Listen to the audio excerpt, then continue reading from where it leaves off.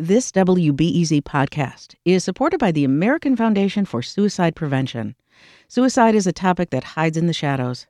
It's time we talk away the dark, learn how to spot the warning signs for suicide, and how you can have an open, caring, real conversation to help save lives. Visit the American Foundation for Suicide Prevention to watch the new short film and learn more at afsp.org/talkawaythedark. Good morning. I'm Adora Namigadde, and this is The Rundown. Chicago Mayor Brandon Johnson's first spending plan is up for final consideration today. The City Council will vote on Mayor Johnson's $16 billion budget for next year. New additions to the proposal since it was unveiled last month include an Office of Reentry to support formerly incarcerated residents. And alderpersons are each slated to get funding for an additional fourth staffer. Johnson's budget also follows through on his campaign promise to not raise property taxes while laying the foundation for his progressive policy goals. However, the mayor's administration has acknowledged the $150 million budgeted to support migrants arriving to Chicago will probably not be enough to last through the year. In other budget news, Chicago's Police Oversight Board says the city is not accurately tracking how much is spent each year on policing. The Community Commission for Public Safety and Accountability just put out an analysis of the Chicago Police Department's proposed $2 billion budget for 2024. It applauds CPD for creating nearly 400 new civilian positions and making plans to add to the detective ranks. But Commission President Anthony Driver says the police department's budget is misleading. We say $2 billion, but that is not the truth because vehicles are not included in the CPD budget. Fringe benefits are not included in the CPD budget. Things like ShotSpotter. So we actually have no idea how big the police department budget is. Driver says cities like New York and Los Angeles do include costs like vehicles and technology in their police budgets, giving a more accurate picture. Teenagers and young adults have the third highest rate of new HIV diagnoses in the United States, according to a recent study. However, only 13% of those between the ages of 13 to 24 are taking medication that can help prevent HIV, pre-exposure prophylaxis, commonly known as PrEP.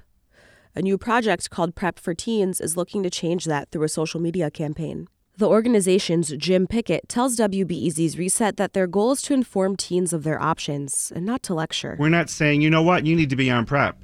You're young, you're queer, you should be on PrEP. We're not saying that. We're saying if you're sexually active in Chicago, consider PrEP. And whatever choice you make, if you say, you know what, it's not for me, I've learned about it and I'm not down with it, that is just as acceptable as saying, you know what, I'm interested. Pickett says focus groups led by teens helped inform the team on how the campaign could best resonate with young people. Allergy season for some Chicagoans is getting a lot longer, nearly doubling in length in recent years. And depending on how sensitive some residents may be, late summer allergy symptoms are now lingering into November. Rush University allergy and immunology doctor Maha Madavinia says the warmer temperature in Chicago allows certain types of pollen to stick around longer and travel farther. For plant pollen, when the humidity goes lower with these prolonged summers, then the wind can carry the pollen more freely. She says an increasingly warmer climate and an uptick in air pollution allows certain types of pollen to become more common year-round. And she adds that physicians should be more meticulous in how they test for allergies.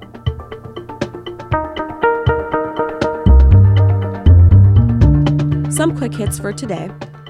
There was an earthquake this morning in northern Illinois. The U.S. Geological Survey confirms a 3.6 magnitude quake before 5 a.m., centered near Standard, which is southwest of La Salle, Peru.